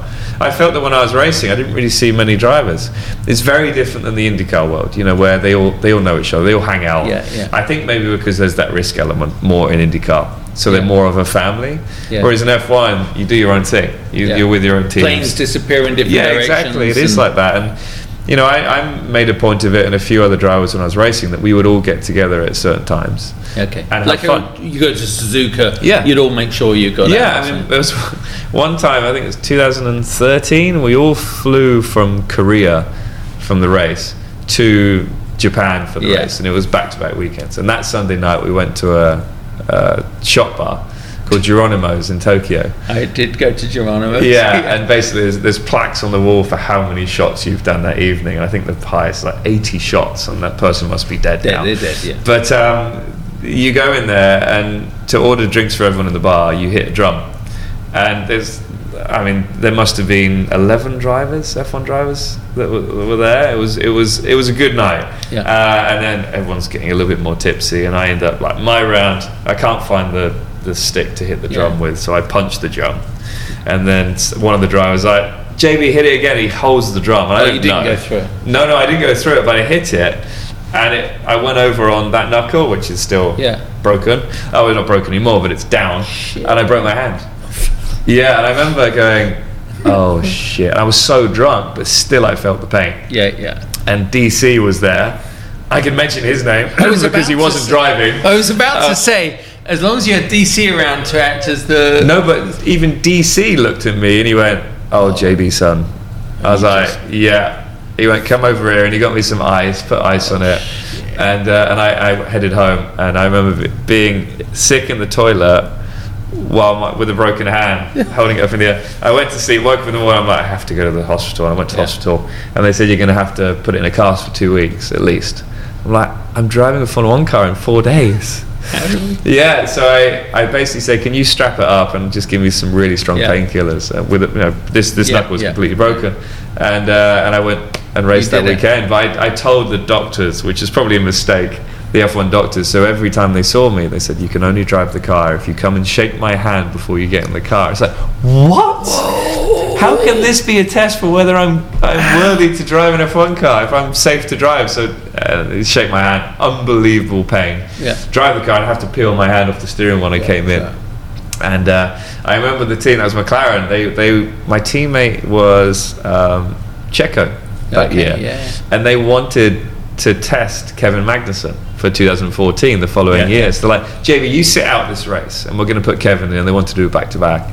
Well, I'm not giving up my seat. So I went through all the pain and actually drove the race, and I think I finished 8th in the end. But it was one of those weekends where I was trying not to shake people's hands, and I got away with it until Nico Hulkenberg walked up to me and shook my hand. The old German handshake. And it killed. But that was the one time that I thought, what an idiot I am. And I remember my dad saying to me, he's like, JB, you're an idiot. I'm going to do my life. You do your life thing. That was the first time I remember him being really angry at me. Was he? Yeah, and it was sad to see, but you know what? It happens. We do silly things.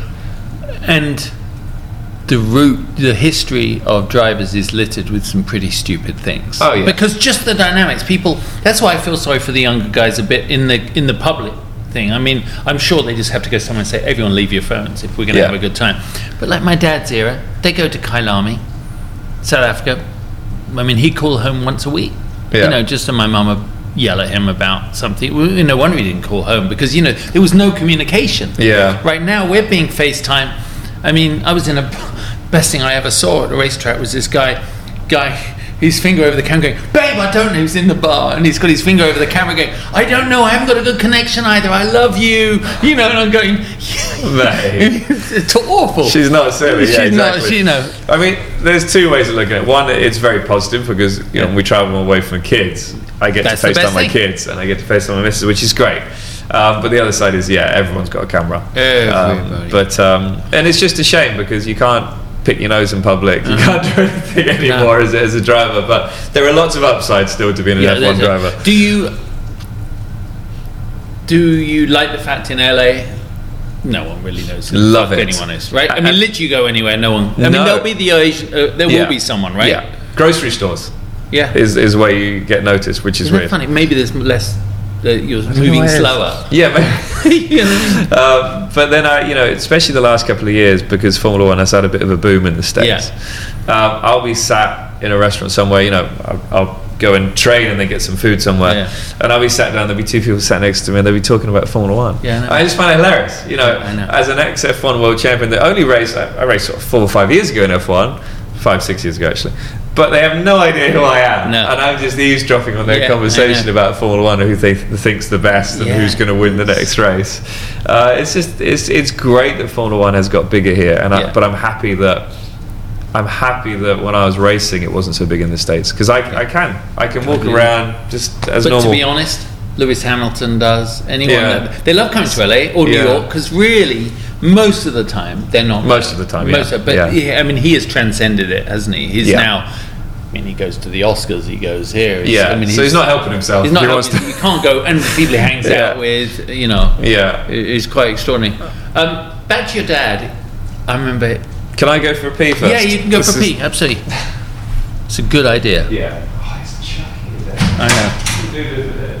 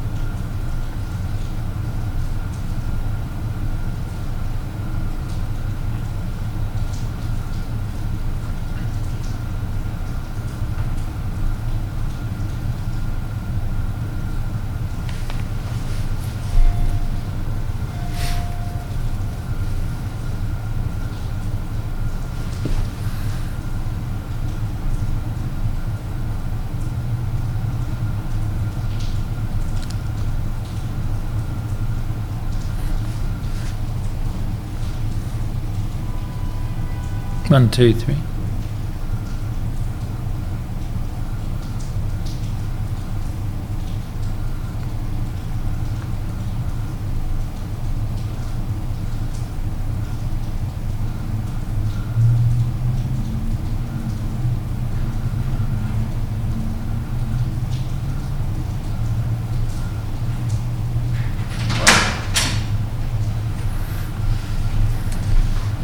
Chucking it down. Yeah, it's unbelievable. Has been all week. We have to make the most of all the rain. Actually, it's like my daughter loves. She loves the rain. She doesn't like the continuous sunshine thing that we have here, but she loves the rain. So really? Yeah, it's really bizarre. I love it when it happens like for a week. Like that's it. Then I realise I like this. I like sunshine.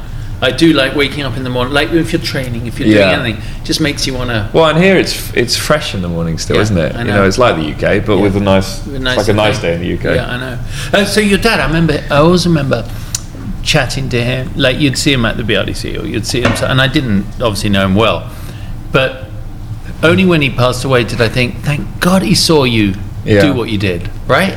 Because he was there to is all a part of it. Yeah, he the whole way through. You know, he bought me my first kart. And was there through all the good times, the bad times, the ugly times. And the great thing about my dad was he wasn't a pushy dad. You know, I remember the karting days when you see fathers being aggressive towards their sons, and it's like, what the hell is going on here? He was wonderful. You know, he let me race. He gave me the opportunity to race. He didn't push me, and he said to me through the difficult times, like, you know, if you want to take a break or not race anymore, just tell me, you know. And and that made me want to race. You know what I mean? And made me want it to be better. And then obviously the dream came true when I got into F1. And so Frank told me when I was 19 that I was going to be a Formula 1 driver, race driver. And the first person I saw when I walked out was my dad. Very emotional, lots of tears, and through the ups and downs in my F1 career, he was always there. And the great thing also that he was in the background. He wouldn't have an opinion on things until I asked him. Yeah. There were times, and I think for all of us, if our parents are around a lot, there are certain things that annoy you a little bit. Of course, because they're there, aren't they? And I sometimes used to be like, oh, he's having too much fun. We're here to work, and I think to myself, well, no, he's not here working. He's here enjoying the spoils of. Yeah, exactly. He's done his bit. Yeah. But it still annoyed me at times, and that's the one thing that I still regret, that I've got annoyed by silly things.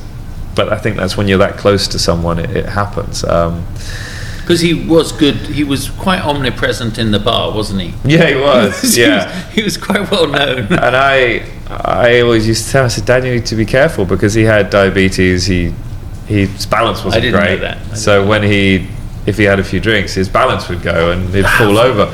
I mean, but so many times I would be with him in a bar and we'd have a table full of drinks, and he'd fall over, and like the drinks would go everywhere. And he'd get up and I'd be like, oh my god, he's gonna be cut everywhere, stitches. He didn't have a scratch on him. And I don't know how that happened. But yeah, I mean, he loved the sport. There were two people that people always used to say that everybody loved in the sport. One was Murray Walker. Yeah. And one was my dad. And it's true, the messages and the outpouring of love for him when he passed away from drivers was insane. And maybe a lot of drivers wish they had that relationship with their dad, because you say he wasn't pushy, he did his thing, and they saw him enjoy himself. It's like, oh, he's loving it, he's living the life, and he definitely was. He lived in South France. Did he? Looking out over Cap d'Aille. So he had a 550 Ferrari which he loved in Burgundy, which he had the sports exhaust on it. Do you still have it? Yeah. That's I good. drove it for the first time in 7 years. What a car though, right? Amazing car. Dad's got one. Really? Yeah, I love it. Get to put new tyres on it. Yeah. If he hasn't driven it for a while. Yeah. I drove it to Goodwood Revival last year, and it had old tyres on it, and it was wet at one point and lethal. Is it really? Yeah. But it had all his old CDs and the old CD changer. It had Lady Gaga. Oh, really? Yeah, it was pretty cool. So very emotional, but amazing memories. So he was always there for me, and to win the world championship with him at the race, I got out of the car, I saw my physio, gave him a hug, who was basically one of my best friends at the time, and then see my dad in his pink shirt was pretty awesome. I mean, I guess I feel so lucky my dad's still around. Yeah. I really do. It's also as you get older. And he was the first one of these I did with, and we got to do part 2 and 3, because we only just really in an hour or so we touched on a few things, but I was able to ask him some quite relevant things, like we'd never discussed why, he never really helped me. He helped me, but he was racing, so it was focusing on that. And then I'd never really looked at life from his perspective, and I think that's one of the nice things about getting older. And probably now you got kids, you're probably like, God damn, Dad, I wish I could talk to you about this. Oh yeah, right? Oh definitely. And I guess with your dad, you have to be so selfish when it comes to racing. Yeah, you have to. You can't think about other things. Because there's other drivers that are just fully focused on racing, and that's been a big thing for me in life. Is not being so selfish. It's tough, and my missus, we have 2 wonderful kids, but her whole life was she was modelling and doing other things, but she was so selfish in what she did. So now we've got 2 kids. The first year or so, it's life changing in the way that you are changing who you are as a person, in a way, because you don't want to be that selfish person anymore. And the time consumption is something they don't write about, right? No, and the stress. My God! And you also haven't got to. It's like when some friends are like, "Oh, we're pregnant. We're gonna have a baby," and I'm like, "Fuck, you have no idea. You buy all those stupid books. Everyone gives you these books, and they're all stacked up by the bed, and they mean nothing." Yeah. The one thing that someone said to me, and your kids are still young enough, but they get to 7 or 8, and then a friend of mine said, they're going to bring out emotions in you that you had no clue. There's moments you actually kind of hate the little shits because they're just so they're your responsibility. And I've never felt that, this woman said, I've never felt like frustration and anger with another human being, because they're my responsibility, you know? And then 30 minutes later, or 3 seconds later, you're like, oh my God, I can't believe I felt that way. Or I know. Yeah, and then also every time I watch something about kids on TV, I just bawl my eyes out. I'm just emotional. It's a trigger. Yeah. I'm glad you said that, because I know you're an emotional guy, because you always were in interviews and stuff. But like, I'll sit there watching a show, and I've got literally tears running down my face, and the kids, everyone knows to look at me. They go, Dad's at it again. Yeah. But the minute I had kids, if it's animals or kids in a movie or a TV show, I'm a wreck. Yeah, I mean, I watched this documentary yesterday, or a couple of documentaries about kids. I don't know why my wife put it on, but one was about this boy that he used to do the trampoline. He was a teenager, and he hit his head and got brain damage and had to have operations and stuff. And it's his journey back to trying to live a normal life, and just the whole time bawling my eyes out. And he obviously never is going to live a normal life again. But that was one, and the other one was a lady or a family that they adopted 2 kids with Down syndrome, and just the trials, tribulations, and the emotion that she goes through. And again, I was bawling my eyes out the whole time. And the youngest girl, she can't speak either, and she ends up, her name's Levy. Yeah. She's quite famous now. She's an artist, and she's a teenager, and her art sells for thousands of dollars, and she's found her way. But the emotion, the amount of time and effort that goes into that, and you kind of think, my God, my kids are easy. Yeah, I know. But they're still not easy. You touch wood that you got healthy kids, right? And the last 2 weeks of holiday have felt like 3 years. I know. When they're out of preschool. But you have so much more time with them, and you see them develop as a little kid, and you see, the emotion and the connection they have to each other as well, because they're only 17 months apart. Yeah, wow. And when they play together and they hug, and it's like, oh my God, that's just the best thing in the world. That's better than winning an F1 World Championship, seeing the love they have for each other. It's life-changing, but you still need time for yourself, and that's so important. My wife now, she does interior design, architecture design, and she's amazing at it. I saw something you posted the other day about. So we've done 3 houses now together, and she's also done another client's house. Well, as in, like, you bought them and done them up and traded them, or? Yeah, 2. One of them we sold in Palm Springs. We've done another house which is almost finished in Palm Springs. She's doing our house, which should be finished next month. She's also done a client's house. That's great. Which is actually in the motoring world, which I probably shouldn't mention names, but I'll mention to you after. But it's his son's house that she did, and it's not through me at all. And she's like, so I'm doing so and so's son's house. I'm like, what? Yes. And so that was mad, and so no, she's loving it, and again, it's great for her because she loves being a mum, but she feels that she wants to do something else. I don't know how my mum did it. All of our mums, so many kids. My mum had 4 kids. She didn't really have any help. No. So she was just a mum, and that's the hardest job in the world, right? It's like 4 jobs in one. Yeah. But I think a lot of women and now want to go and have a job outside of being a mum as well, and something for themselves. I think that's so important. I think you come back and you're a great mum for it, and the same for me. Yeah. I need to go and do my motor racing. I need to have a job like Radford to go away, do it, come home. I think I'm a better dad for it. I think anyone, if you don't have that distraction, it keeps an idle mind, and I think that's when they turn their attention on us. Yeah. As a couple, you turn each other on each other, so you need that, right? Yeah. You need it. And it took a while for us to figure it out, though, and we went through some difficult times, definitely. Yeah. And now when we're with the kids, we're more focused on the kids, and we're, the time that we have with them is less, but it's much more. There's much more of a connection there. Yeah. As we're winding it up a bit, but I've actually asked this to everybody. It's kind of an interesting question, like with Mario or Jackie Stewart, because you have to have this incredible confidence to do what we did, right? And to do what you did at the level you did, especially. But there's these very human moments, which that's what I think I enjoyed doing the TV. But equally, as we said at the beginning, there was moments I couldn't get involved. Yeah. I'd send Andrew Marriott in. You know what I mean? Like, he's a terrier journalist. You know what I mean? If someone like Alan Simonson got killed, I couldn't go. I couldn't go and see Dave Richards and the team. I said, I'm not fucking doing it because I can't. There's not a chance. You need a real pure journalist to go in and do it. But when you sat in the drivers' briefings and you sat there And we're in our own thoughts, right? And you know you've got the race, you know how your weekend's unfolding, and you look around the room and there's just lots of other young guys. It's a very private moment, an intimate moment. Everyone's got their own thoughts in their head. But who did you look at and go, fucking hell, if they're on form today, was it just a whole load of them? Who was the guy that you were like, because you were raced in an era and the amazing drivers. Well, I had Mika Häkkinen, Michael Schumacher. Yeah, it was a pretty big list. Through to Fernando Alonso, Seb Vettel, Lewis Hamilton. Yeah. So when you're racing for 17 years in the sport, they come and go.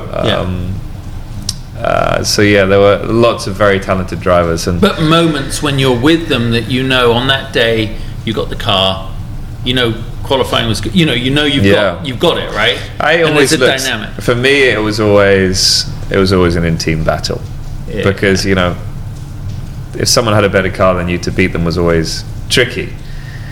But when you had a Fernando Alonso or a Lewis Hamilton, that was the thing. You look at them in the driver's brief and you think, if he gets what he can out of the car this weekend, he's going to be very tough to beat. Yeah. How can I beat him? How can I work it in my favour? And that was the biggest challenge for me. It was that inter-team battle, and I loved it. When I had a teammate that was easier, it was like, oh, this is great, and I had more confidence to go racing. But you didn't have that battle within the team, and I loved that battle. It was tough. There were times where I thought, I don't want a teammate as good as Lewis Hamilton, but then most of the time it was that exciting challenge, because when you did beat him, it meant so much more within the team. So for me, it was that inter-team battle, that rivalry that I loved. I really did, against someone as great as him or Fernando. And when I went up against Fernando, it was a very different point in my career than with Lewis, because with Fernando we were in a team that was a great team, but with a car that wasn't so competitive, so you're always trying to get one over on him. If you finished 15th or 13th, it didn't really matter. So if you made the car better, great, but it was more about kicking your teammates' ass. Because it is, right? Because obviously we watch the TV, the fans are watching the TV, and they go, oh good, he was 9th, or he was 15th, or he was 14th.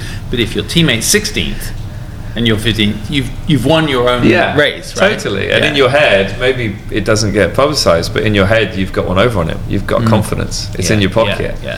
And that means a lot moving forward. Even 16th, 17th year of my career, it meant a lot. So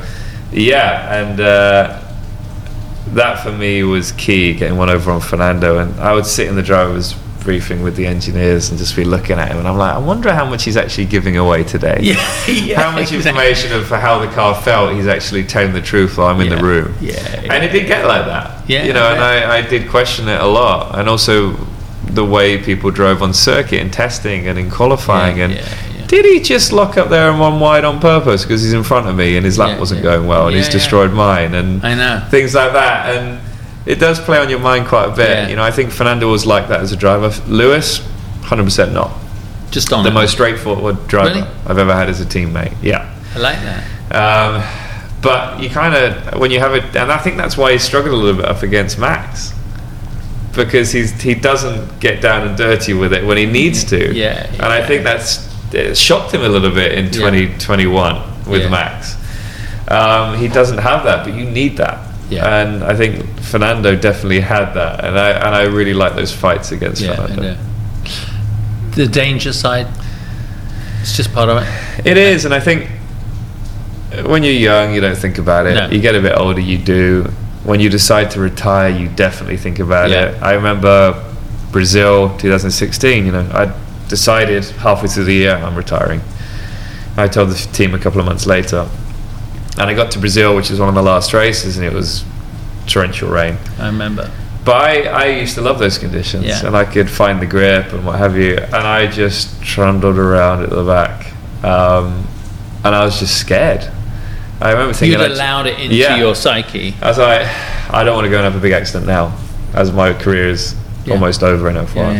And I couldn't get tyre temperature because I wasn't brave enough to push the car. And I remember Fernando Alonso, my teammate, being 2 seconds quicker, and I was like, what? And it's all down to just not getting tyre temperature, but being brave enough to get tyre temperature. And he overtook me, pulled away, spun off, dropped behind me, caught me, overtook me, pulled away, and it's like, this is just my worst nightmare. I just want it to end. Yeah. And then luckily it did end. But it's funny when you decide to switch off and you know your career's over in that sport, that it gets scary. It really does. But then I jump in an LMP car and go and drive it flat out, and 2 weeks before that car flipped in Spa.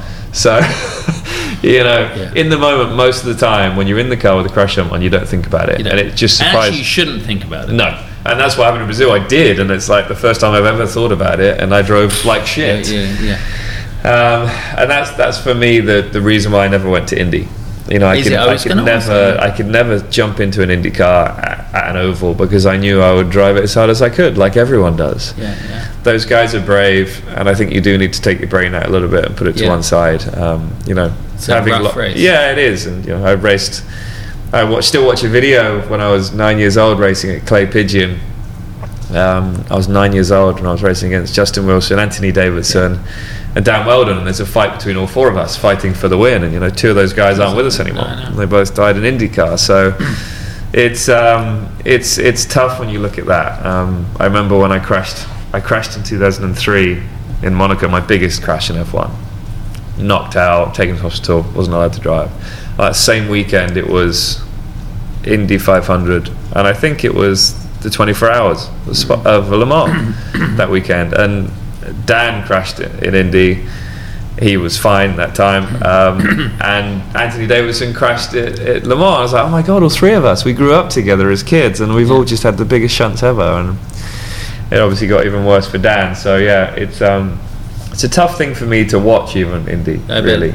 I watch like when Jill was driving, or Elio, good friends, and Scott Dixon, and you go, the risks they take. Scott for me is the one that he's probably. It's wrong for me to say right now because he's racing Indy again, but when he had his big accident a couple of years ago at Indy, and you saw his head almost hit the barrier, I was like, I don't know why he's still doing it. But he is a specimen.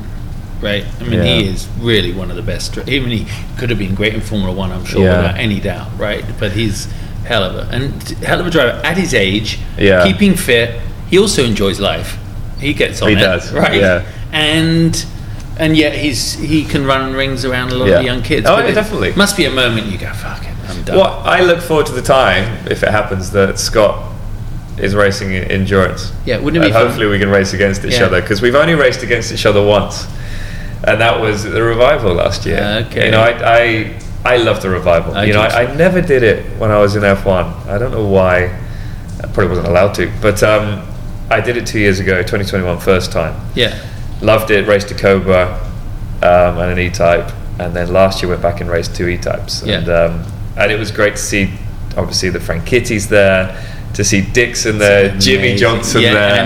I know. It's nice to see so many people from different types of motor racing coming to race at Goodwood. Yeah, Goodwood. And in an old everyone's going around the E-tyres. I was supposed to go and drive Greg at Fiskin's Galaxy or whatever. That.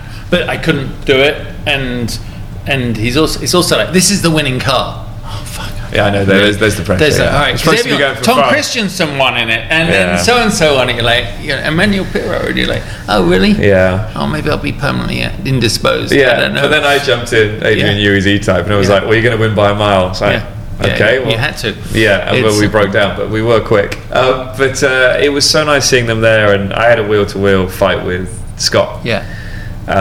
In the pre-63 category, both in E-Type. So we're just floating around, a wheel on the grass, and you're still giving it your all. But I remember I did it the first year, and I went back the second year, and I drove out in the E-Type, and I was second in the car in practice, and drove out, did like 3 corners, waved someone past, an amateur car owner, and he's going through completely sideways with the wheel off the ground. I'm like, I don't know I can do that. I don't know if I can do this. I know. And then you get in the car. Yeah, and then a few laps later you get into it, and it's like, oh, there you go, there it is. But it's nuts. Yeah, they are really good. I remember watching videos of like Sterling and everyone, and you go, how are they so good? Because our generation just didn't. There was, once grit came in, no one does that. No. And then you're watching Goodwood, and you're like, I don't know if I want to do this. And like Anthony Davidson is, Anthony Reid, total nut job. Yes. The biggest nut job I've ever driven. I love you, Anthony, but you are deranged. When you see him go up the Goodwood Hill climb. He only has one speed. But yeah, sideways and everything. Yeah. And then when you do it, you realise those old tyres, that's what they do. They're the car gradual. moves and they just slide and it's inside. But last year, they've come a long way, the cars. That's the scary thing. You know, I'm doing 155 miles an hour in Adrian Newey's E-Type on the limiter down the back straight, thinking this is quick. Yeah. These things don't stop. And by the way, when they hit something, they're still a 1950s car. No, exactly. It's and I drove a car last year in the Pre-63, which is a guy called Bob Neville who runs our GT team, RJN, and I jumped in his car and I drove it the year before. He's like 80 kilos lighter this year. I was like, oh, 80 kilos. And I get in and I'm sat in, I'm like, feels different in here. Yeah. And I look around, he's taking the roll cage out. I'm like, you've taken the roll cage out of the car? He went, well, yeah, because you've got the roll bar behind you. And it's a tub, isn't it? You're in an E-Type, it's a hard top. I'm like, yeah, but it's a tub from 1960. Yeah, exactly. A roll cage would have been nice. Yeah. And I still raced it. Did you? That's the stupid thing. You know, so now I've decided that I'm only going to race a car that's got a full roll cage. Yeah. I'm not going to get in anything even that hasn't got a full roll cage. Well, I had that chat with Dad. Dad got asked to drive a 917 that, and it was built by Norbert Singer, Porsche. He'd been involved, so it was as good as it got. Right. Dad sees it turn up, and it's in I think it was the Peter Wolf colours, and Peter Wolf died in that car at Le Mans. Dad remembers that car being shit. Dad drives it, and it's still scary. He calls Vic Elford and says, and Vic said that chassis was all sideways. There's something wrong, something inherently in that car. And Dad calls me and he goes, I've got to do the Le Mans historic. And I said, Dad, I don't think you should. If you feel like this, why would you do it? You've walked through the woods, you've come out the other side, you have a great life, you're fit and healthy. You will still die in that car if it hits the wall at 200 miles an hour, because you're going to go full throttle on the Mulsanne straight. Yeah. There's no way you're not. And I think that's the fine line and all that stuff. To understand it before you get in it. Yeah. Because as soon as you get in it, you're done. You just go. Exactly. I know. So next year, and I'm building my, I've got a C-Type. Have you? Fangio's C-Type. No. This bronze one. Yeah, it was his road car. No way. So That's in Europe. Yeah. So I'm building that up, just got the engine out. Wow. So when did you get that? A few little tweaks to that. I'm sure. And I'll be racing that. But again, that does a 1:30 round there, which is like the Pre-63 E-Type times. Freaking quick. Yeah, and you're hitting 138 on the back straight. Yeah. Wow. Before we go, Kimi Räikkönen, you saw just as someone I've met him once, and I think like everyone, you go, just supremely fast, doesn't give a shit about anything else. That's the way it looks from the outside, but just flies around his jet, has party. Even he just seems to have the spirit for me of someone of the 50s and 60s. He was born in the wrong era. He was, right? Yeah.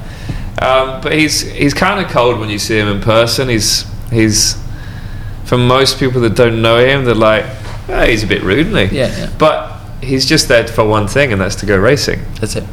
Yeah, and then when he leaves, he has a good time. And I've seen him at many parties over the years, and if he's got a glass of vodka in his hand, he's relaxed, and then he speaks the truth, and it comes out, and it's great to see. I've had a few parties with him over the years, and a few coming togethers with him as well, on track and off track, with different things. But I remember one that was quite funny.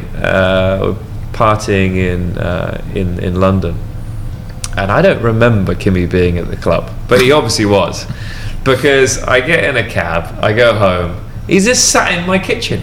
What? He's sat in my kitchen when I get home. First I'm like, I don't know how he got in, but he sat there in my kitchen in Powys Mews in London, and I walk in, he's just there, he's like, hey JP, it's like, what the hell? And so it carried on from there, but that was the most random moment with Kimi Räikkönen, and everyone's got a random moment. Everyone has, right? Yeah, but no, he's an unbelievable talent, and I remember in his early days, initially I was upset when he got an F1 drive, and the reason was because I was managed by Dave Robertson. Who's Steve? Steve's dad, right? Yes. Did you race against Steve? Yeah. He was my era, totally. No way. Well, he was a bit of an animal as well, wasn't he? Yeah. But the agreement that I had with Dave was that he wouldn't manage another driver. That wasn't my words either in the contract, it was his. And then suddenly Kimi comes along and he's in managed by Steve. Right, of course he is. It kind of, it's just a bit of taste in my mouth. So initially it was a bit of a weird one when Kimi came to F1. But then, racing against Kimi was awesome. And see what he achieved at McLaren. That was for me the best time. His best time in F1 was totally at McLaren. He just blew us all away with his skill and what he could do with the car. And it was a shame when he went elsewhere. He was quick, but he didn't have. He won the World Championship with Ferrari. But I still felt that he was at his best at McLaren. He shouldn't have left. Wow. When we talk about all the people and all the danger on track and all this, and then it just seems that the nature of a racing driver is to push it and have risk, and it carries on for the rest of your life. I do think so, because we have a connection with risk. Like I say to my son, how do you? And he wanted to be in the military and an army ranger and everything, and I said that's good, because you're going to understand something about life, which is if you've risked physically and mentally, but you've risked your life, you have an appreciation of life that I think and it's not someone's fault that they just have a normal life, but I think if you've risked life, you have a appreciation for it. You need that buzz, and that is a drug, right? Yeah, it is totally very addictive. But for me, it was a controlled risk. So I needed to be in something that I understood and believed in terms of a car. As I've found lately, we're trying different things like rallycross. I'm useless because it's all about drifting, and you're out of control the whole time when you're drifting through a corner. But in F1, it was that risk of finding the limit and then it's snapping. That snap. You think, oh shit, if I crashed then, that was a big one. But bring it back from there, it's but I controlled it. It's that close to the edge, but being in control is what I love. And that goes for a lot of stuff, I guess. With developing the Radford, it's really exciting because I'm the first one that's driven it. I'm the test pilot. I'm the one that drives it for the first time, so it's a little scary in ways. But I love that buzz, and that's the reason why I'll never wanting to. I always will want to keep racing. In one formula. And I'm 42, and it scares me a little bit that I'm 42 because I worry about how people look at a 42-year-old racing driver, even though I've won a world championship. I worry that in the end they're going to go, oh, I think he's too old, and that scares me. That's probably the thing that scares me most in life. Okay. Because I want to race. Forever. And at some point I won't be able to race competitively. But then I look at Richard Westbrook, who I knew from my karting days. He just got a huge drive for this year, right? He's back in it. Exactly. He's 48. I think. And I remember watching him karting. He always had this weird helmet with this bubble visor he used to race with in go-karting. But he's a funny boy. That's great to see someone. He's a lovely guy. I've known him for many years. He's very good friends with Richard Williams, one of my best friends. So to see that's great. To see Fernando Alonso kicking ass in F1 and still being, for me, one of the top 4 drivers on the grid. So that definitely helps the rest of us racing. Bill Oberlin. I was just about to bring him up. Winningest BMW driver in history, and every time he gets in a car, it's full commitment. No concessions, right? Which is great, and that helps us all. But for me, the worst bit for me is that I've taken a couple of years out of the sport, really professional racing. I've been doing karting, I've done some off-roading here and there. I did a GT race in the British GT, but I've not taken anything too seriously, which has annoyed me because you have a couple of years out and then you lose where everything is, and in terms of people think you don't want to go racing anymore. And to be fair with the Le Mans thing, I should have jumped on it much earlier at the idea of going to Le Mans in the future, but better late than never. And there's phases. It's all going to be okay. So no, I have a few things that I'm interested in racing in, and I have the opportunity, which is really exciting, and I'll be a better husband for it, definitely, and a better dad for it. And I also want my kids to see me race. I know. I don't want them to go, I hear my dad was a racing driver once, and see pictures. Well, you had kids 12 years late. Well, no, actually I was 37. But my kids came to Daytona, but they didn't see me. They saw me. I got pictures of them on the grid with me, but it wasn't the same. They're not going to remember. No, so I almost did. Dad and I raced the historic Daytona 24 Hour. It doesn't mean anything, but we were in the winningest Lowenbrow 962. When was that? 2 years ago. Nice. Winning it, or 3 years ago. Winningest Porsche ever, actually. But to do it with my dad, it was still 210 or something on the bank. It was just so cool to do it with him. And the kids didn't come to that one because I was like, they were at school. But I almost tried to get in a drive for Daytona because all my friends are doing it, and they're these super rich guys, but they're in their mid-50s to late 50s. I'm well, fuck, I can still go and do it. So are you a bronze? I'm now a bronze, yeah. That's great. Yeah, because when I hit 50, I was gold and silver. It might be a silver, actually. You can't be. I can't be silver. I've got to be a bronze now, yeah. Yeah, you've got to be a bronze. Yeah. You should be a bronze, and then you get loads to drive. No, you can get paid to drive now. I might get back into it, because it also gives you a reason to focus and stuff. The reason I also brought up about the risk is how many of us have perished after racing, and like Ken Block this week, and lots of other people I know, but that was shocking. Yeah. Monday morning or whatever, he was having breakfast with friends and having a great time.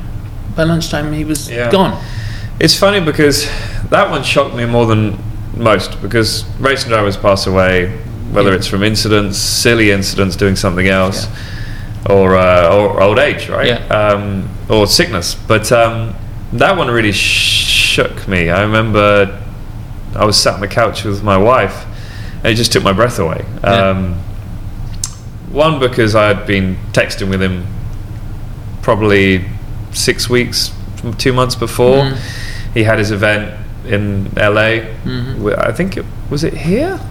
I'm not sure if it was here at the Petersen or if it was at the bike shed. I'm not sure. But with the Huna Pig, I can't remember what it's called. Huna Pegasus or whatever it is.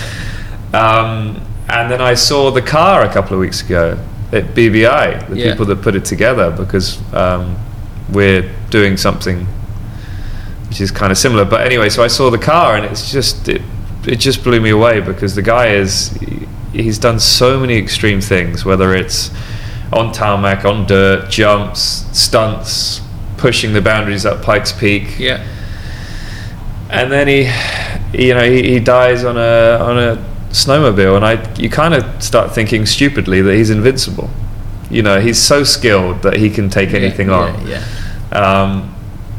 And it's not like he didn't know what he was doing on a snowmobile. He spent the winters in Can-Ams or snowboarding on snowmobiles, and it can just take you like that.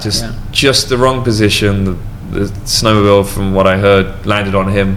I'm guessing just at the wrong angle, and he's gone. He posted that day about the resort, where he was and how good the snow was, and about his daughter that's just built this amazing Quattro.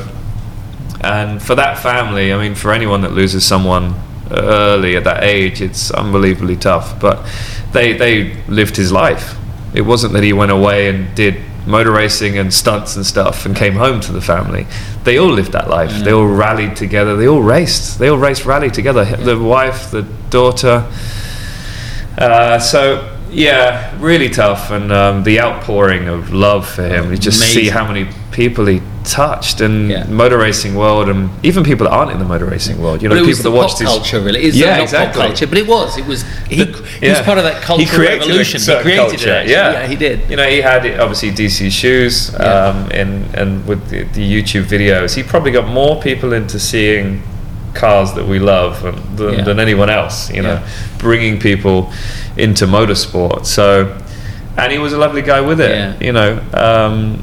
He did it because he loved it. I'm sure he spent a lot of money on motor racing. He would have been paid by sponsors, but he still, I'm guessing, put his own money into it because he loved it so much. Really tough one for the motorsport world. It's been a tough year, considering we're still at the start of January. A guy called Robbie Pierce, who in the off-roading world was massive, and he offered me Jimco. Basically, he offered me to drive one of his trucks in the Min 400 once. I didn't take him up on the offer. I should have, but I didn't. And he passed away scuba diving. His biggest passion. So it feels that people in the motorsport world, we're all trying to push our boundaries and push the limits and find that buzz. But I think for me, it just shows how you just got to enjoy every day. And Ken definitely did that. He definitely did that. And he'd have been wide open at the moment of it all turning to this world to the next, which is probably the way to be. It is, and I'm sure it still hurts like hell for the family. You say that to the family, they're going to go, but still it hurts like hell because we've lost our dad. But they understand the person he was, and he was a big family guy as well. And I think that's the feeling that everyone that knew him well, I didn't know him that well, is that his racing was one thing, but you look at him and how he included his family in everything. They were such a close family, close-knit family. Yeah. So the last thing I kind of ask everyone before we go, and it's different when you're talking to Mario Andretti or Jackie Stewart because they've got 80 years reflecting, and they, the runway is very short in front, but you're like right in the middle. Have you got a changing philosophy for life, do you think? Because it's like, as you say, live every day. You see what happened to Ken and Robbie. You want to live life the best you can. Do you have a particular philosophy on life? I mean, if I was a young karting kid and I was like, Jensen, how am I going to be great? What's your sort of feelings about how you should conduct your life? Don't take yourself too seriously. That's the main thing. I think as racing drivers, we do. We got to be very serious when it comes to motorsport, and as you said about the dangers involved. But I think as people, as human beings these days, we take ourselves way too seriously. Yeah. I think we need to be more of an open book. I think we're all very. As myself, I was very insecure growing up. Even in Formula One, very insecure, as most racing drivers are. Yeah. I think we've got to be more open with our feelings. Lando Norris was great. Last year he came out and said, I've struggled with insecurities, mental health. Yeah. I think being more open with who we are and with our feelings is key. I think it's really important. I think as a racing driver, you think of it as a weakness. I think I don't want to be open with my feelings or tell people that I'm finding something tough or mentally in a bad place. You think of it as a weakness. You think people are going to use it against me, but I don't think they do. I think it's the right time to be open with your feelings. Get out on track and give it your all, but when you're feeling down, ask for help. There are so many people that are there to help you, whether it's your dad, your mum, your best buddy, who'll, I'm sure, take the piss out of you initially, but then he'll be there to help you. And that's really important. And a lot of us just hold everything inside, and it doesn't help. I went through a moment in my karting career where I was 13 years old, kind of like girls suddenly. It's like, suddenly she's gone from that annoying girl in the playground to suddenly she's 13, 14. I kind of think she's cute. And I was racing at the time, and so much going on inside my head, inside my body, and I didn't know how to take it all. And that's when my racing career at 13 just went to the floor, really. And I didn't ask for help. And I remember I was on the way home with my father from a kart race in Scotland, and my stepmom was in the car with us, and I was asleep behind in the van, the transit van, and he thought I was asleep, and he said to her, I just don't think he's got it.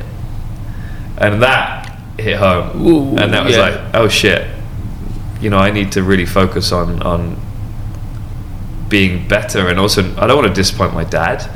And I didn't tell him that I was awake, and I heard that until I won the world championship. Did you?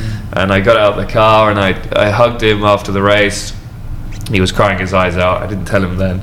Did the interviews, saw the team, celebrated, and then I pulled him to one side and I told him.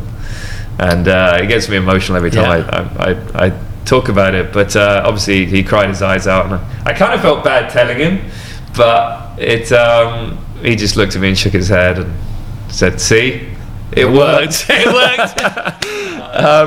But I think in anything you do, you're going to find some of it is going to be fun, some of it's going to be great, and you're going to succeed. But a lot of it is going to be tough. 80% of my career was bloody hard and tough, and I wasn't winning. And then 20% of it was amazing. Enjoy those great days, but realize that you're going to have bloody tough days. But it's about how you conduct yourself in those times that really makes you what you are. Well said. I'm glad we did this, JB. Thank you, mate. That was 2 hours. 2 hours, Christ. 2 hours, JB. JB. As I said to someone, when I said to Jill, I said, I'm on my way to interview the really successful version of myself. Oh, don't say that. No, I'm happy. I am. Good. Thank you for listening to Life with Legends. Hope you enjoyed it. And if you did, please share this episode with your friends if you think they'll enjoy it as well. On that note, make sure to head over to lifewithlegends.com and catch up on other episodes, as well as see my portraits of these amazing people, all signed by the legends themselves and limited to 24 museum quality prints. Thanks for your support, everybody, and I'll see you next week.